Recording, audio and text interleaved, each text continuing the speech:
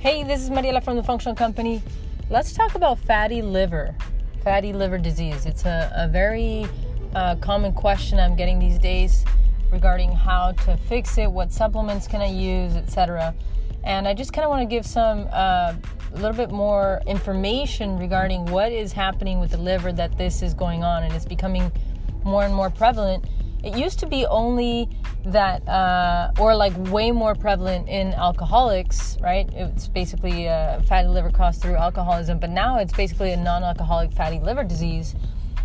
And so I just want to explain, if you have not listened to the episode about the role of blood sugar, one of the most important principles of the body, it's a very important. I highly, highly recommend that you listen to that, because that is basically the foundation of one of the biggest reasons why we are having this high of incidence of fatty liver.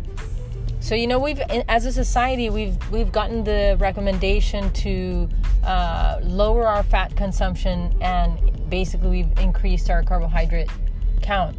By doing so, we're constantly stimulating insulin, and our blood sugar is high. So we're eating way too many carbohydrates based on what the body was designed to consume. So we know that the carbohydrates turn into sugar.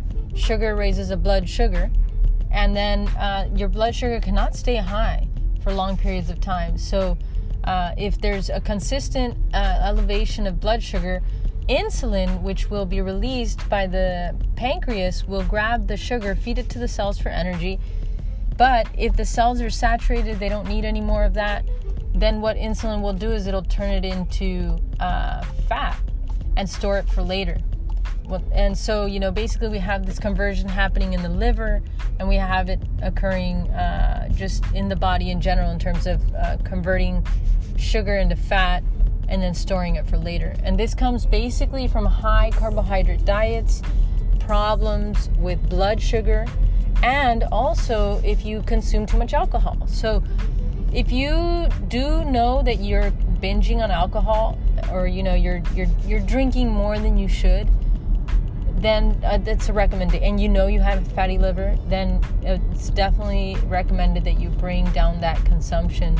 Either stop altogether, take a period of sobriety, or bring it down considerably so that the liver can really have a break, because the liver will actually choose, if you give it alcohol, it'll actually want to process that first before the carbohydrates or the fat or anything else. And so this is the main thing. Let's just say if you know you're over consuming alcohol, you've got to get that under control as best as you can. That's one thing. But now let's assume that you don't drink alcohol, or you drink very little alcohol, and that's not really an issue. That's not why you're going to have fatty liver. The next thing is going to be this blood sugar problem at the very root. You're stimulating too much insulin through overconsumption of carbohydrates, and also from fructose. Fructose is a type of sugar that's mainly found in fruit, high fructose corn syrup, and you'll also find it in a, quote, healthy sugar substitute called agave nectar. Agave nectar is actually something that has been promoted to diabetics and basically to a lot of healthy people as an alternative to refined white sugar. But the thing and the reason for that is because it does not stimulate insulin in the same way. It doesn't raise your blood sugar as high. However, because of its high concentration of fructose, it goes straight to the liver, and the liver has to process it. It gets oversaturated immediately. It turns the rest of it into fat. Then you have basically fatty liver. You get diagnosed with fatty liver when you have about approximately 5 to 10% of your liver's weight is fat. And so if you've gotten a diagnosis of this, then you have to think with, okay, am I over consuming alcohol? What do I need to get that under control? Or no, I'm not drinking alcohol, or I'm drinking very little alcohol. Then you have to really look at, are you drinking fruit juices? Are you drinking too much agave nectar? Are you consuming too many fruits in general? Because people try to be healthy and they eat bowls of fruits and fruit juices thinking that they're doing the right thing. without thinking how much they're really causing the blood sugar to go out of control and really overloading the liver with too much fructose, and then boom, it gets converted into fat, and then it gets stored, and now you have fatty liver, right?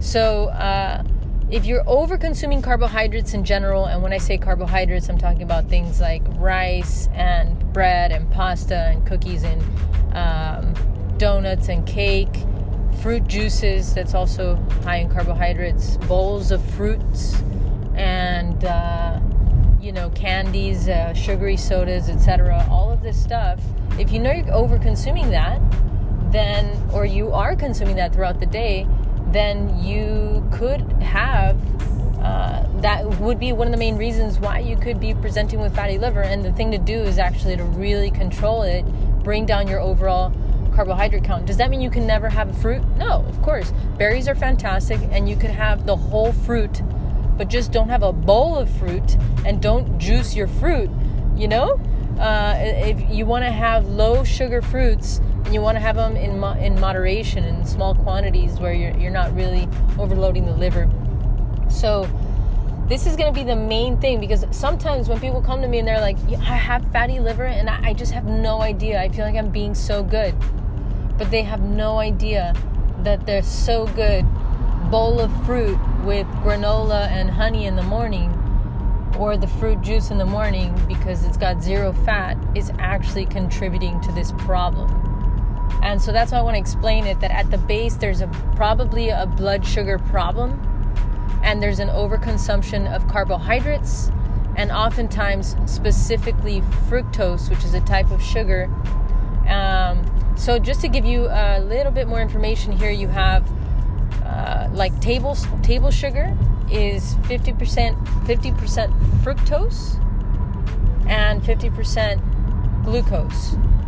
That's 50-50. High fructose corn syrup is about 55% fructose, just 5% higher than table sugar, and then white refined sugar, basically, right? But then agave nectar is about 75 to 90% fructose. That's a lot of fructose, and somebody is trying to be healthy, passing on the table sugar and pouring on the agave nectar onto their bowl of granola and yogurt in the morning, thinking that they're doing the right thing, when in fact it's really stressing out the liver, and it's causing the liver to not be able to process all of this fructose and store it as fat. So that's one thing to really keep in mind. This agave nectar thing is definitely not good for the liver in high quantities. Once in a while, if it happens to be in something you're eating, it's not that big of a deal. But if you're going to have it as a healthy alternative, you're really, overloading the liver there. And fruit also, right? It's going to have more fructose, that kind of sugar, so it's going to go straight to the liver. Again, small quantities, it's not that big of a deal, but if you're doing it frequently or in large quantities, it's really overloading the liver, and boom, it gets converted into fat, stored as fat, right? And if you have blood sugar problems, high insulin levels, overconsumption of carbohydrates, boom, that stuff's going to get converted into fat, and there we go, fatty liver. So I think this is one of the biggest reasons why we're seeing fatty liver more and more, is we still have this policy in this country that we should be avoiding fat. And we think, oh my gosh, fatty liver is because of fat, I have to stop eating fat. No. That's not what's happening. Overconsumption of carbohydrates gets turned into fat. If you bring that down, you can train your cells to actually burn fat for fuel, and it won't get stored in the same way. So, we have just learn a lot more. If you haven't listened to the previous episodes, I highly recommend that you listen to the ones on fat, listen to the ones on blood sugar. Just keep listening, and in the process, I've mentioned certain strategies we can take, like for example, fasting, adopting a keto diet. There's different things that you can do, or just gradually bringing down your carbohydrate count. So there's different things you can do to really control this and help reverse and revert this situation of fatty liver. But just think with that, it's the blood sugar, it's the insulin, it's the overconsumption of carbohydrates, it's the overconsumption of alcohol, the overconsumption of fructose from high fructose corn syrup products. That comes in a lot of very popular refined processed chocolate, like popular brands and sugary sodas. High fructose corn syrup, you'll see it in many, many products. Overconsumption of that, overconsumption of fruit and fruit juices, all of this stuff is going to really impact the liver. So just think with that. If you're really wanting to get that stuff under control, you know, I would highly recommend at the very least you start learning about intermittent fasting and what you can do, because there are a lot of things we can do, and luckily the liver is always regenerating. So all we have to do is learn how to unburden the liver, right? So, you know, think with those things when you're really trying to handle this. The liver, in terms of supplements, you know, there's certain things that the liver likes. It likes milk thistle. It's a very nice support for the liver. Turmeric could be nice as well. It just kind of depends on what the person is dealing with, you know. It's hard to say like what exactly that one supplement will be that will help you. But, you know, I know that the liver likes milk thistle. And also, if, you know, a really good detox, from time to time is really fantastic, because the liver's got a huge job. It's got a bajillion things to do. It's got so many different enzymatic processes that it has to actually do to keep you working, keep your body operating. And so, you know, to support the liver, we can just unburden the toxic load in the blood, and we do that through a really good detox.